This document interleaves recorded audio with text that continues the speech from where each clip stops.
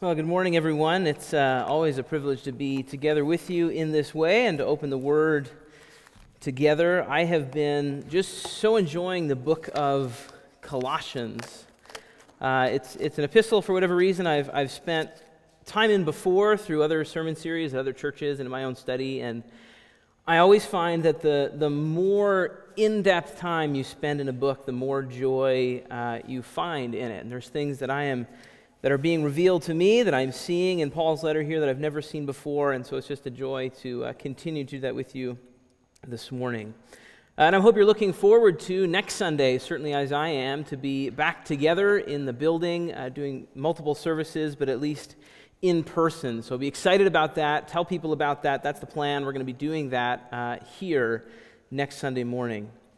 Last time I preached, I let you know about some things to be praying for us and just going on in our life. So I told you we're having a baby. Hopefully that's not still news to you. If it is, we're having a baby. Now I get to tell you it's a baby girl, so that's pretty exciting.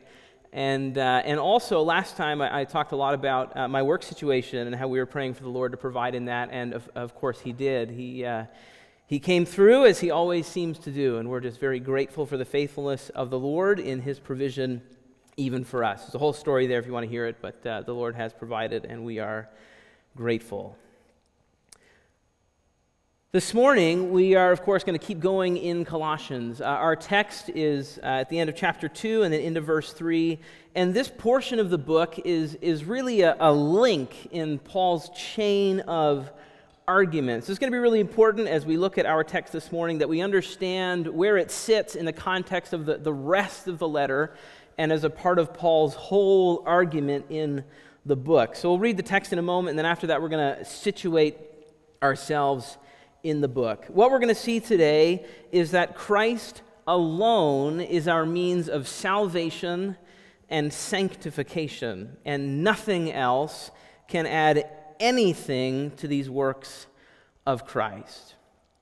It's essential to our walk in Christ that we understand what is the biblical means of sanctification. Otherwise, we will spin our wheels and will waste our life chasing holiness and sanctification by means that have no real value in attaining sanctification or bringing us closer to Christ. That's what our text is about this morning, so let's read it together. We're going to start in Colossians chapter 2, verse 16, and read through to chapter 3, verse 4. Wherever you are, would you stand with me as we read this text?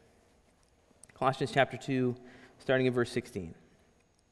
Therefore, let no one pass judgment on you in questions of food and drink, or with regard to a festival or a new moon or a Sabbath. These are a shadow of the things to come, but the substance belongs to Christ.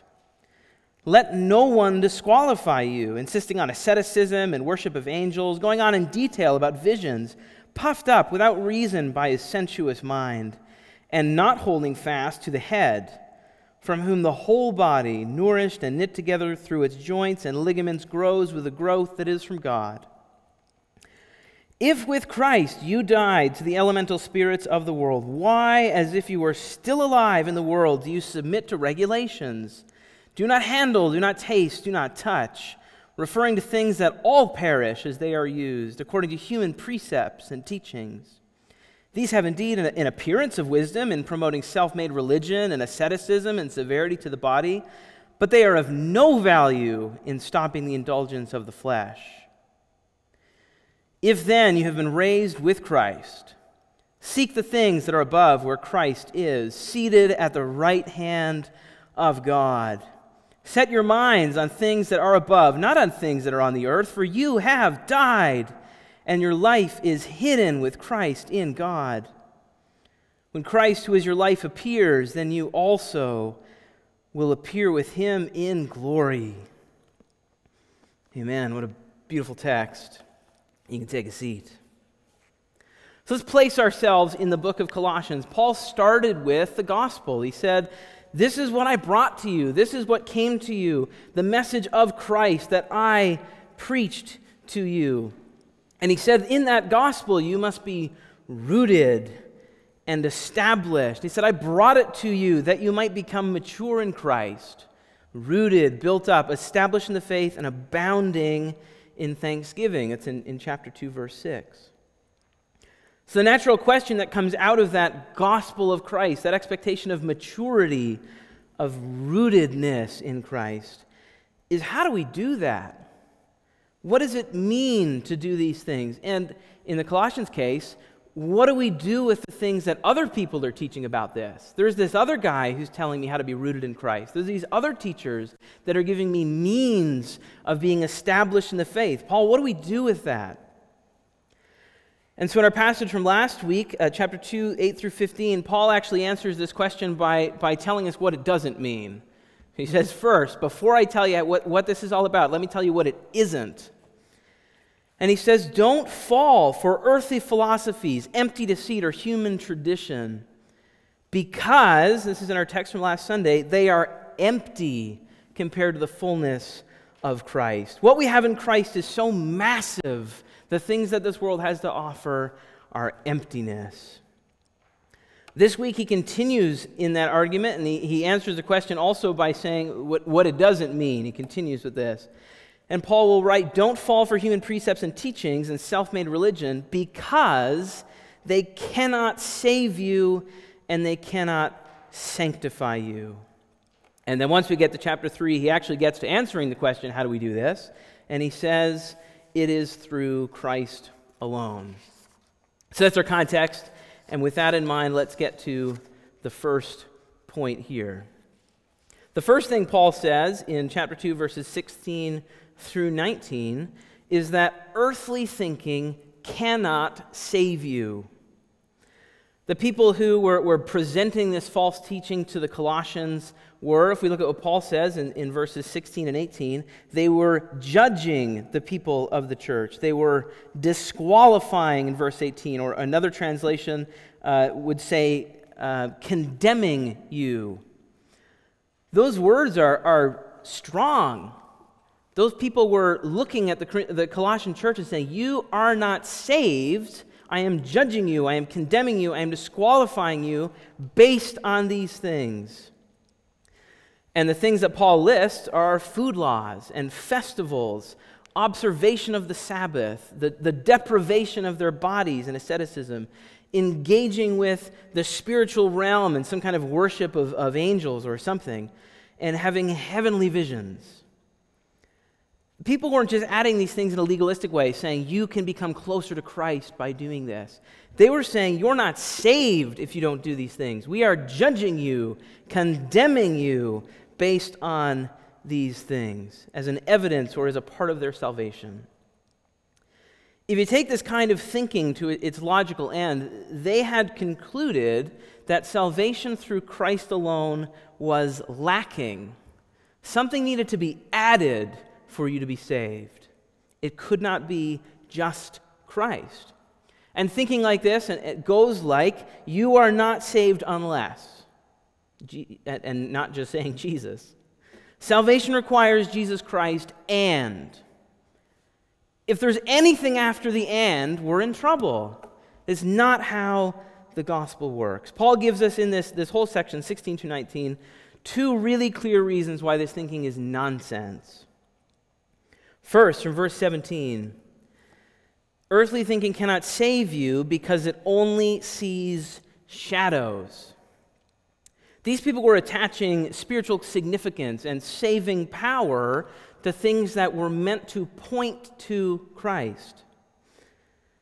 Ritual purity, sacrifices, festivals, the Sabbath, all those things were things that pointed to and were fulfilled by the coming and work of Jesus Christ. They were shadows. And Paul says in verse 17, the substance of those things, the reality of those things belongs to Christ. Compare that in your mind. Paul is comparing substance and shadow. If you remember that kids movie, Disney movie, Peter Pan, there's this scene in the beginning where he's looking for his shadow, like he's lost it. It's separated from his body. If you could collect shadows like that and stack them together, how many shadows does it take to make something of substance? You can't. It doesn't work that way. Shadows have no substance, and stacking them together doesn't make it so. And we can look at these symbols that they were venerating, right? Circumcision. We know that we have spiritual circumcision of the heart, finally, totally in Christ. That is a symbol that he fulfilled. Food laws for the purpose of purification and being sanctified in a symbolic way, right? We are sanctified through the work of Christ. Festivals that commemorated God's covenant faithfulness. We still commemorate that through communion. We remember God's covenant faithfulness to us that way. And the Sabbath, that was, again, something that pointed to the final, eternal, permanent Sabbath rest that we will have in Christ. All those things are but shadows. This issue is not just a thing of the past. We kind of read a list like that and think, yeah, like early church, there was a lot of Jewish people, Jewish converts. Of course, they brought all those things with them. But we have symbols as a part of our faith still today. And those symbols are a risk for us of over-spiritualizing those things, of worshiping those things, of venerating those things, of making them a part of our salvation. So the symbols that we practice are baptism. That is a symbolic act. If in your head it participates in our salvation in any way, we're falling into the same trap that the Colossians were here. Marriage is another beautiful symbol of the unity of Christ with his church.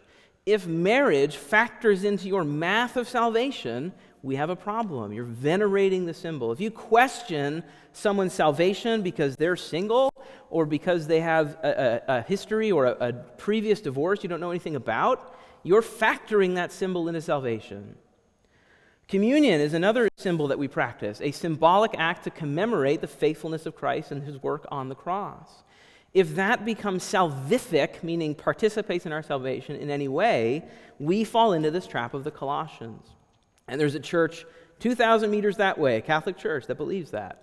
If I spoke to them and say, I understand the principle of Catholic Eucharist, and I don't believe it's true, and I will not take it, in their view, if you really press them on it, I am condemned because I have refused to participate in the body and blood of Christ. This is happening in our world. We need to be wary that symbols are only shadows. Second thing Paul tells us in this section is that earthly thinking cannot save you because it comes from an unspiritual mind. And this comes from verse 18.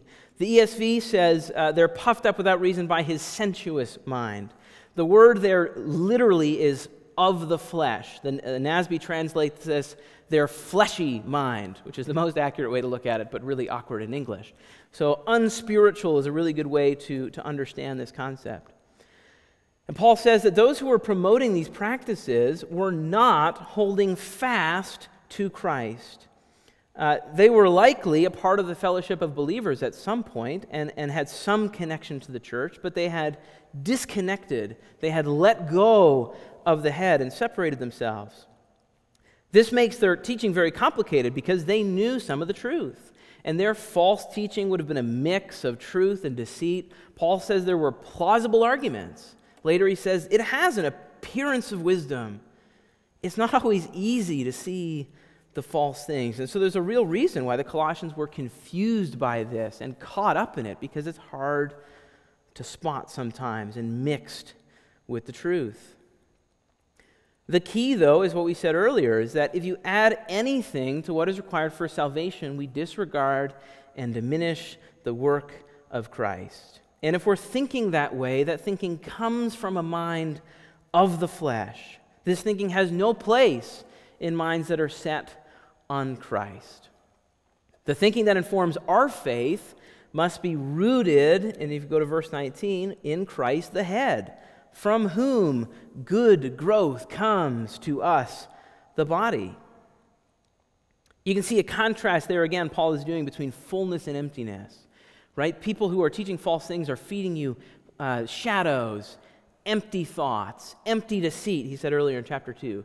But in Christ we have real good growth. You can't grow a body on empty things. Minds that are holding fast to Christ have faith in the sufficiency of his work for our salvation and recognize that nothing we do can add to this at all. When I was a little kid, my dad would always be doing carpentry projects and all kinds of different things. We had this little workshop in the basement. And whenever he was working on something, it was obligatory that the oldest male of the house would help him. I still don't know to this day how my brother got out of this for 18 years. But anyway, it was me. So I would go to the basement with Dad, and he'd be working on something. And when I was really young, he'd be building whatever it was, and I would get a piece of wood and a box of nails and a hammer. And you were learning how to hammer. But I was helping. I was participating in a way. I thought, my dad, build this thing. But at the end of the day, he'd built a shelf, and I had a piece of wood full of nails. I had not helped actively in any way by driving 30 nails into a piece of 2x4. My dad built the shelf. My participation did not add to that work. Our participation or our attempt to add to our salvation adds nothing to the work of Christ. Think about what this looks like today. What do unspiritual minds try to add to salvation? What do they put after Jesus and? Well, some people might add the same things. There might be an element of legalism, of the law, to their understanding of faith. There might be an understanding of asceticism where you have to deprive your body in a particular way or for a particular purpose. Maybe there's some mix of mysticism, seeking after spirits and angelic visions and worship of angels. Maybe we've added moral and social expectations to our understanding of salvation. You know, picture what happens if someone comes to our church and joins us who isn't saved, and in a moment they are justified before the Lord. They're not sanctified yet, but they're saved. What do you do with those people who 5 seconds ago did not know the Lord Jesus Christ, and now they do? They're believers, same as me and you. Their life will not reflect yet the glory they have in Christ, the sanctification He has for them. Have we added those things to what we understand of salvation? Jesus Christ and anything. What are the things that make you think, is that person saved? Beyond Jesus Christ. What are those things? That is foolish and earthly thinking. And we know earthly thinking cannot save you because it only sees shadows and it comes from an unspiritual mind. Christ is the substance, and our thinking must be rooted in Him. The second major thing Paul says here in this text happens in verses 20 to 23, which it's been a while since we read it, so I'll read it again just to get us back in this section. It says in verse 20, "If with Christ you died to the elemental spirits of this world, why, as if you are still alive in the world, do you submit to regulations? Do not handle, do not taste, do not touch," referring to things that all perish as they're used according to human precepts and teachings. These have indeed an appearance of wisdom in promoting self-made religion and asceticism and severity to the body, but they are of no value in stopping the indulgence of the flesh. Not only had these people added to the measure of salvation, right, Jesus and, but they were also adding to the means of sanctification, as if the work of Christ and the Holy Spirit was not enough to sanctify you, not enough to make you more like Christ. If you follow this thinking to its logical end, it concludes that the spiritual life that we have rooted in Christ alone is lacking, that there isn't enough, that something must be added to our sanctification in Christ for it to be effective. Yet even from Colossians in chapter 1, we know the work of Christ in chapter 1:22 is to present us holy and blameless and above reproach before God. That's the work of Christ. What can we add to those things? Paul gives us 3 really good reasons why this thinking is also foolishness. First one, out of verse 20. Earthly thinking cannot sanctify you because you have died to this world. Those who are in Christ have died. and we have been given new life in Christ. This reality, this world around us, is not where we live. Is where we are, but it's not where we live. The key assumption they were making is that human thinking, human teaching, human regulations about perishable things, he says that in 21, could bring you closer to the imperishable things. That thinking about the things that decay, the things that rot, the things that die, the things that disappear, that are but a vapor, can bring you closer to the things that are eternal. That the shadow can bring you closer to the substance. And that doesn't make any sense. How can it make sense that our minds would be focused on the things of this earth to reach, achieve, or earn the things of heaven? Our world does love this, though. Ever since, forever. In our age, we look at how people understand religious belief. If you cling to things that are, pluralistic and inoffensive, undefined and earthy, kind of man-made spiritualism, like an awareness of some cosmic power that you can't identify that loves everyone or whatever, our world loves that stuff. It's politically correct. Nobody's going to get you in trouble about it. It fits with whatever people think, but it's earthly thinking. If we have died to this world, how can setting our minds on this world help our spiritual life? This is stacking shadows to get to the fullness. Way back in Genesis, we read this a number of weeks ago as a part of our reading plan. We read about the Tower of Babel. And those people were trying to reach heaven.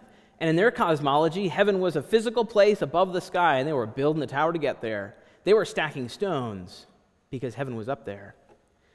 Today, people stack shadows because heaven's a ethereal, kind of non-physical, in the clouds sort of reality. If you can pile enough good thinking and good philosophy and good thoughts, you're going to get there. But you can build your own Babel, and it does not get you anywhere. Paul hints for us at where he's eventually going in chapter 3. He says the key to all of this is that our reality has changed because we're in Christ. Christians are dead to this world. Our new life is with Christ. It doesn't make any sense for us to stay in this present world and seek the things of this world and use the things of this world to try to get to heaven. Shadows cannot bring us to substance. Second thing he shows us in verse 22 is that earthly thinking cannot sanctify you because it's based on the teachings of men. That right there, that phrase on its own in verse 22, according to the human precepts and teaching, is a huge rebuke out of the Old Testament. He's quoting Isaiah here.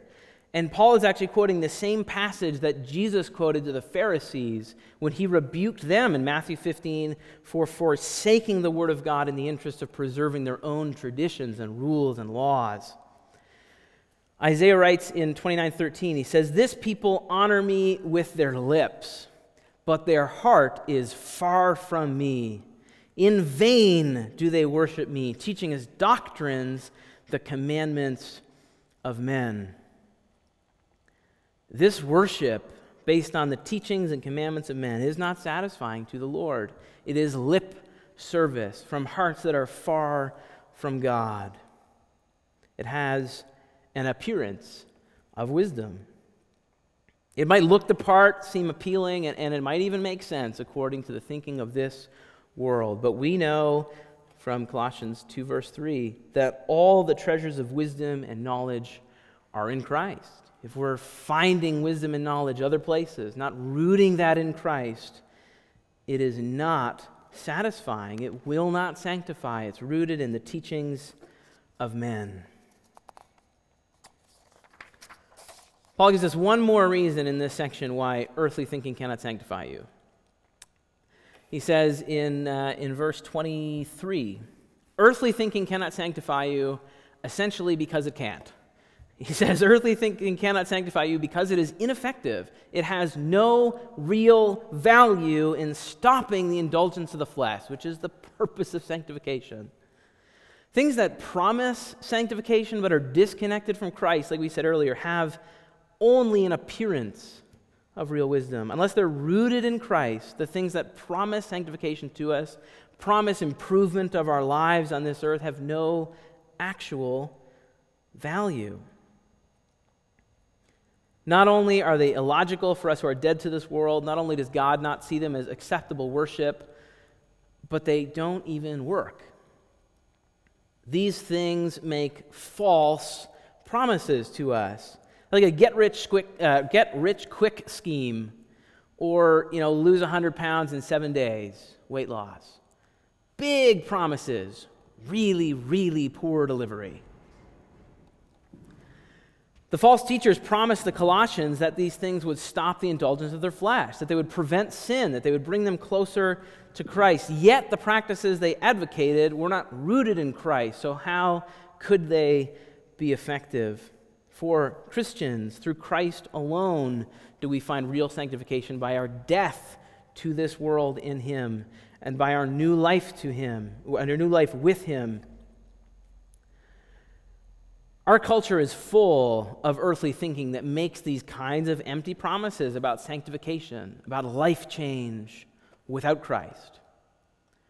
Think about the prosperity gospel.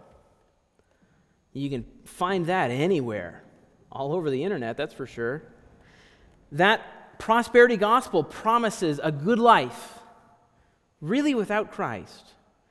It promises that you can demand things of the Lord. You can choose what you want. You can get what you want through Him, kind of like a cosmic genie, and God will give it to you because you're in control, because you can think the right thoughts, because you can do the right things, because you can lose 100 pounds in 7 days.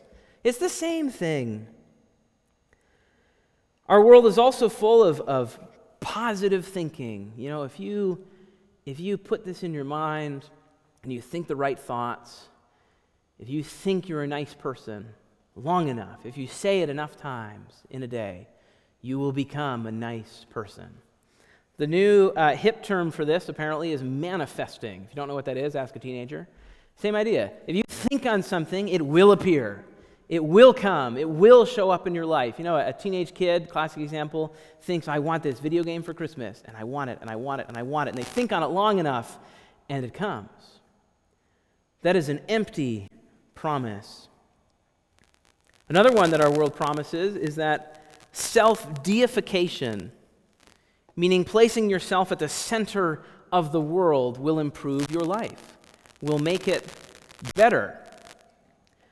That you being centered in your world, that you being the most important thing, that you being at the middle, essentially being prideful, will make your life better. Other people are here to serve you. Other people are here for your benefit. I'm going to do all the things I can to make my own life the best. I can do this alone. Those are empty promises that are disconnected from Christ, and none of them are of any real value in putting off the flesh. This thinking that is earthly is pathetically empty compared to the fullness of Christ. Remember where we started in Colossians 2, 6 and 7. Paul wrote, "Therefore, as you received Christ Jesus the Lord, so walk in Him, rooted and built up in Him, and established in the faith, just as you were taught, abounding in thanksgiving." And the question we ask from there is, what does this mean, and how do we do it? And Paul, to this point, has been clarifying what it doesn't mean. It doesn't mean seeking the things of this world. And in our final section, chapter 3, verses 1 to 4, he gets to answering what it does mean and how we do indeed do it. First thing, all of this out of chapter 3 is through Christ alone. Let me read it for you. "If then you have been raised with Christ, seek the things that are above, where Christ is, seated at the right hand of God. Set your minds on the things that are above, not on things that are on the earth. For you have died, and your life is hidden with Christ in God. When Christ, who is your life, appears, then you also will appear with him in glory. The first thing we can see here is that Christ alone can save you. So how do we go about walking in Christ, being rooted in him? First, we need to be saved by him alone. Look in this text even. Christ is the only means of our salvation. We died with Christ. We have been raised with Christ. Our life is hidden with Christ. Christ is our life. There's no room for Christ and. We have been buried with him in death. We have been raised to new life. The old has gone, the new has come. We are not the same because of Christ alone.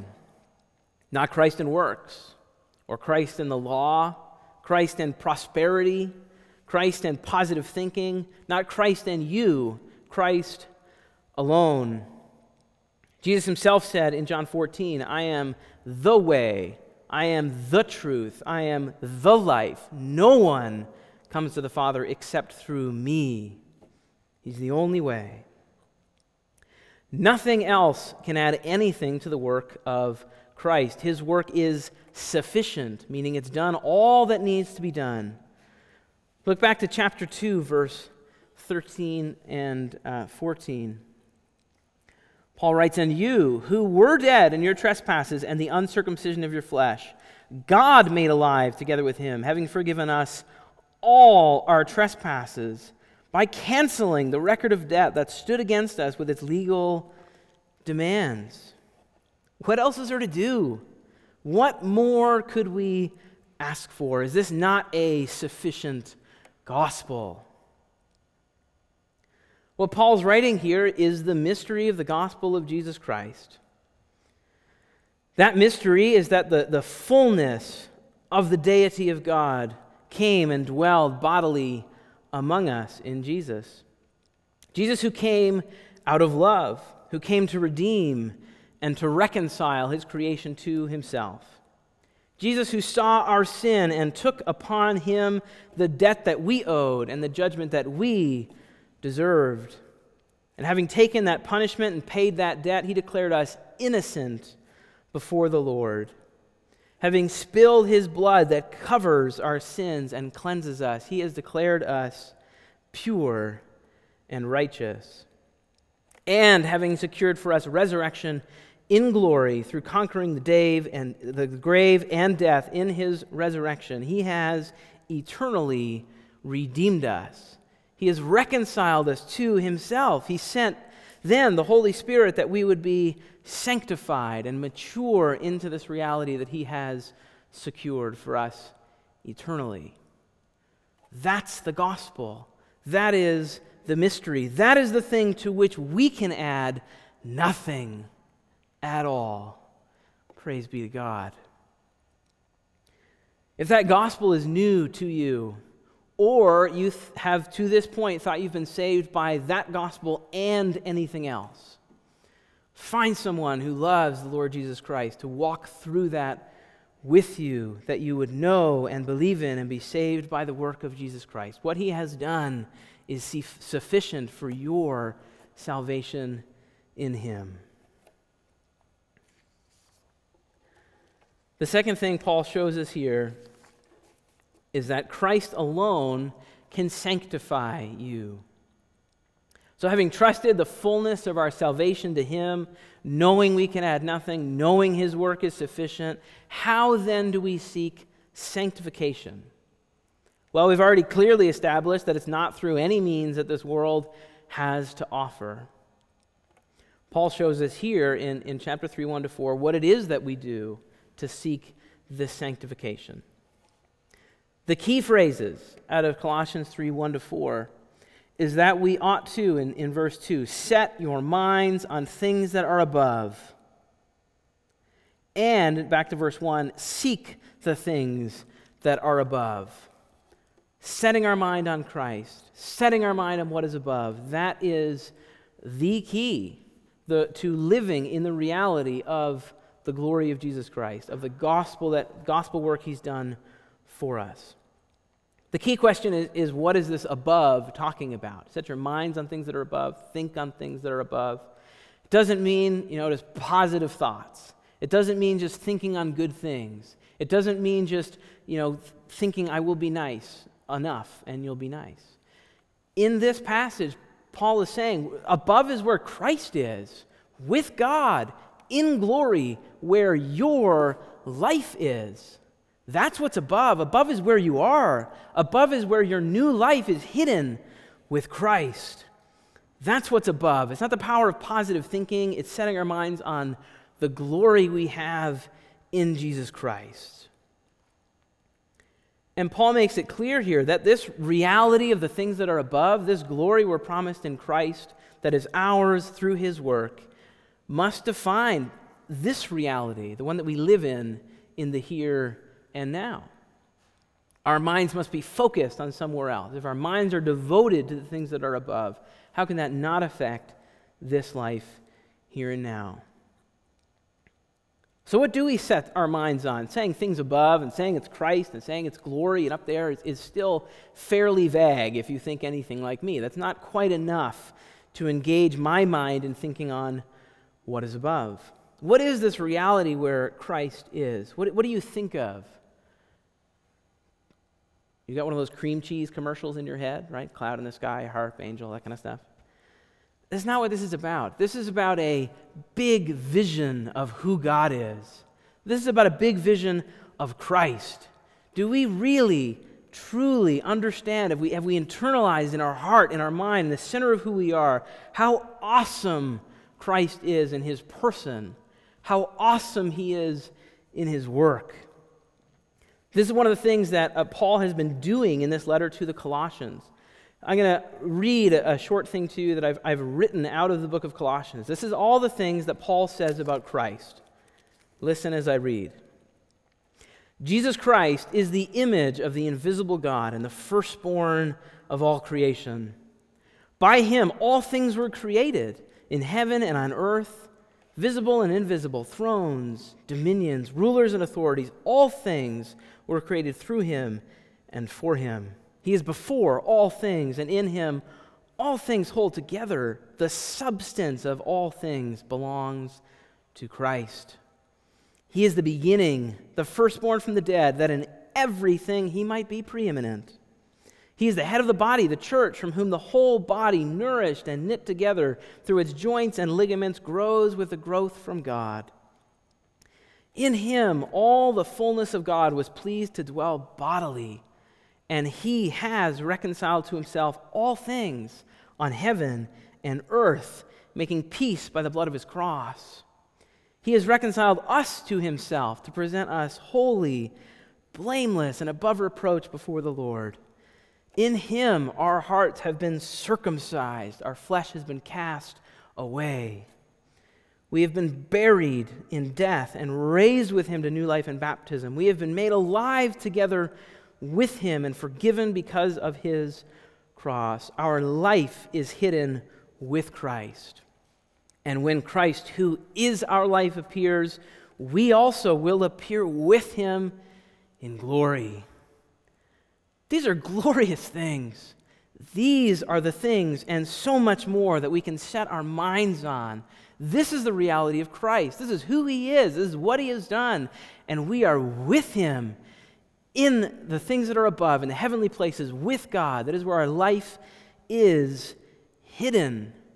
That is our reality. How can that reality of Christ, how can the reality of that glory secured for us forever not change who we are and how we think and what we do? C.S. Lewis has a particularly famous quote that you've heard in 100 sermons before now, but it's relevant here as well. He writes, "We are half-hearted creatures, fooling about with drink and sex and ambition, when infinite joy, infinite glory, I might add, is offered us. But like an ignorant child who wants to go on making mud pies in a slum because he cannot imagine what is meant by the offer of a holiday at the sea, we are far too easily pleased." Still true of us today. Paul goes from here, from establishing that salvation and sanctification are through Christ alone, to two broad categories of application that fill out the rest of chapter 3. And basically what he says is, put to death, therefore, what is earthly in you. And in the latter section, put on then what is holy. And these two commands are rooted in this principle that all this is through Christ. By setting our minds on the glory that he has secured for us, by setting our minds on the future that we have with him, by living in the reality he has resurrected us to, we can put to death what is earthly in us and put on what is holy. And what we've seen, of course, is that the ways of this world are useless in the putting to death part of sanctification in particular. They're not effective in stopping the indulgence of the flesh. So to fill this out or illustrate this a little more fully, I want to think through a particular sin struggle and just see and think through how setting our minds on the things that are above, on Christ, rather than earthly things, can change our walk with Christ as we put to death the flesh. Paul writes in the section immediately following our text in chapter 3, verse 5, "Put to death, therefore, what is earthly in you: sexual immorality, impurity, passion," and then he lists a number of other things. Sexual immorality is a really helpful one to work through this way because it's clearly and obviously an indulgence of the flesh. So let's talk through that one. It relates best to the principles and practices these people were advocating through asceticism and severity to the body, all that kind of stuff. In particular, a prevalent form of sexual immorality in our world, in our culture, in the church is pornography. So let's walk through that. If this hasn't been or isn't your struggle, just insert something else here. The principle is still true. It's just helpful to have one to think through and reference. Again, sexual sins in particular, and this sin in particular, is just a clear and obvious indulgence of the flesh, and it screams out for earthly wisdom. It just calls for bodily regulation, asceticism, severity to your body for earthly thinking. Remove access. Treat it like an addiction. Just think differently. Change your environment. Recognize the impact that this has long term. But you know what has no value in stopping the indulgence of the flesh? Any thinking that is not rooted in Christ. That has to be first. Might these things bring you to momentary victory over your sin? Sure. But have you stopped the indulgence of the flesh without Christ? No.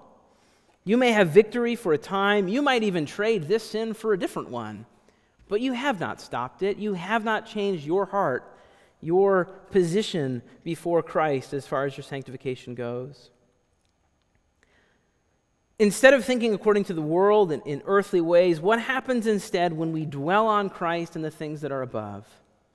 What happens when you give up worldly wisdom on seeking holiness through the means of this world? What happens when you trade the immediate gratification of sin for the glorious, eternal, full reality in Christ? What happens when you allow the Holy Spirit to change your thinking from, I am so sinful, I must conquer this sin by doing X, Y, and Z, whatever it is, so I can make myself more like Christ through asceticism, through severity to my body, through restricting myself, through doing things. And what happens when the Spirit changes our thinking to, I am redeemed in Christ, I am sanctified in Christ, I have died with Christ, I have been raised to new life with Christ, I am dead to this world. My life is Christ, and I will be with Him in glory. You know what seems small? Sin, any indulgence of the flesh. When our minds are changed and thinking on things that are above, we will desire to live in this physical reality in a way that reflects our resurrected reality in glory with Christ. Through the work of the Spirit, there can be real, genuine confession, repentance, heart change. Should there and will there need to be biblical accountability, constant prayer, vigilance, helpful practical strategies to work out your sin and get rid of it and put the flesh to death? Yes. But these things must first be rooted in Christ. They must be rooted in the reality that your sanctification is in Christ alone. If we start with the strategies, we get nowhere. We spin our wheels, we waste our life. I and many others have lived this struggle. And I can tell you that Christ is the only means of sanctification. Outside of Christ, I have no victory over this sin. We and you have no victory over any sin. We have no sanctification. We do not become more like Christ without Him.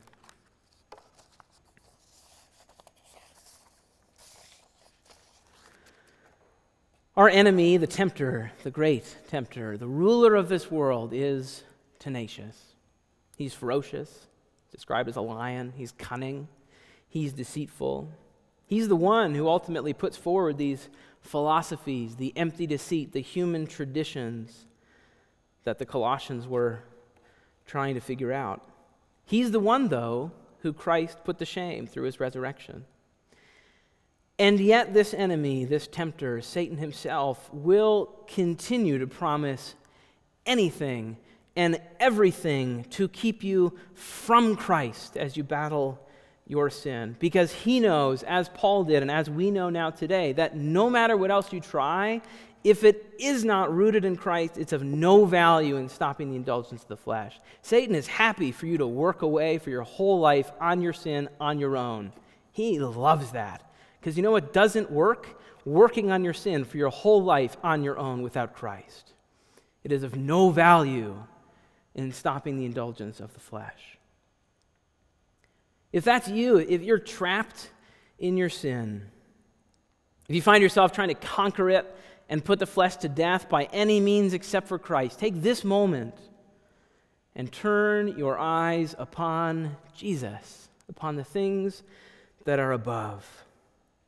With that reality of glory in Christ in mind, set aside your fears, set aside your pride, and find someone to share this with, to walk through this with you. Don't seek your sanctification in secret. Remember that I am the king of the world, that self-sufficient, go-it-alone attitude is earthly thinking. It is ineffective in stopping the indulgence of the flesh. Invite a believer into your struggle. Get your sin into the open. As Ephesians says, live as a son or a daughter of the light.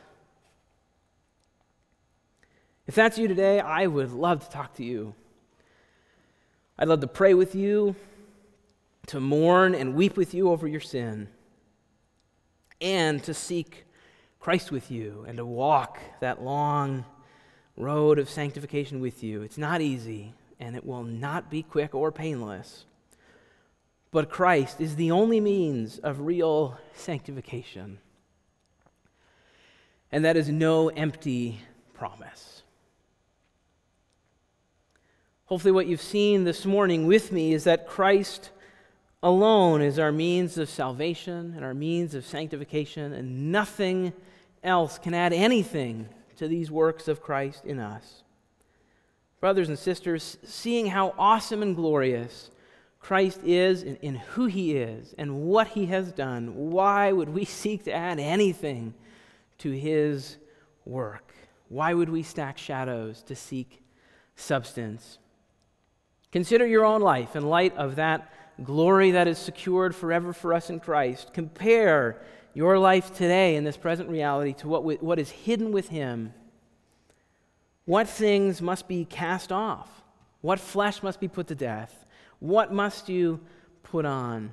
Brothers and sisters, together let us set our minds on the things that are above, on Christ, on glory. And let the reality of your glorious eternal future change you day by day to be more like Christ, who is our life, in whom we have all things. Amen.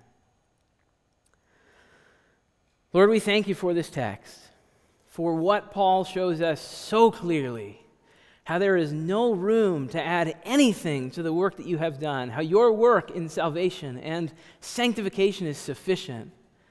Lord, would we surrender our sin we hold most close, it's pride, in thinking we can do anything to add to those works. Lord, stir in us a desire to look upon you.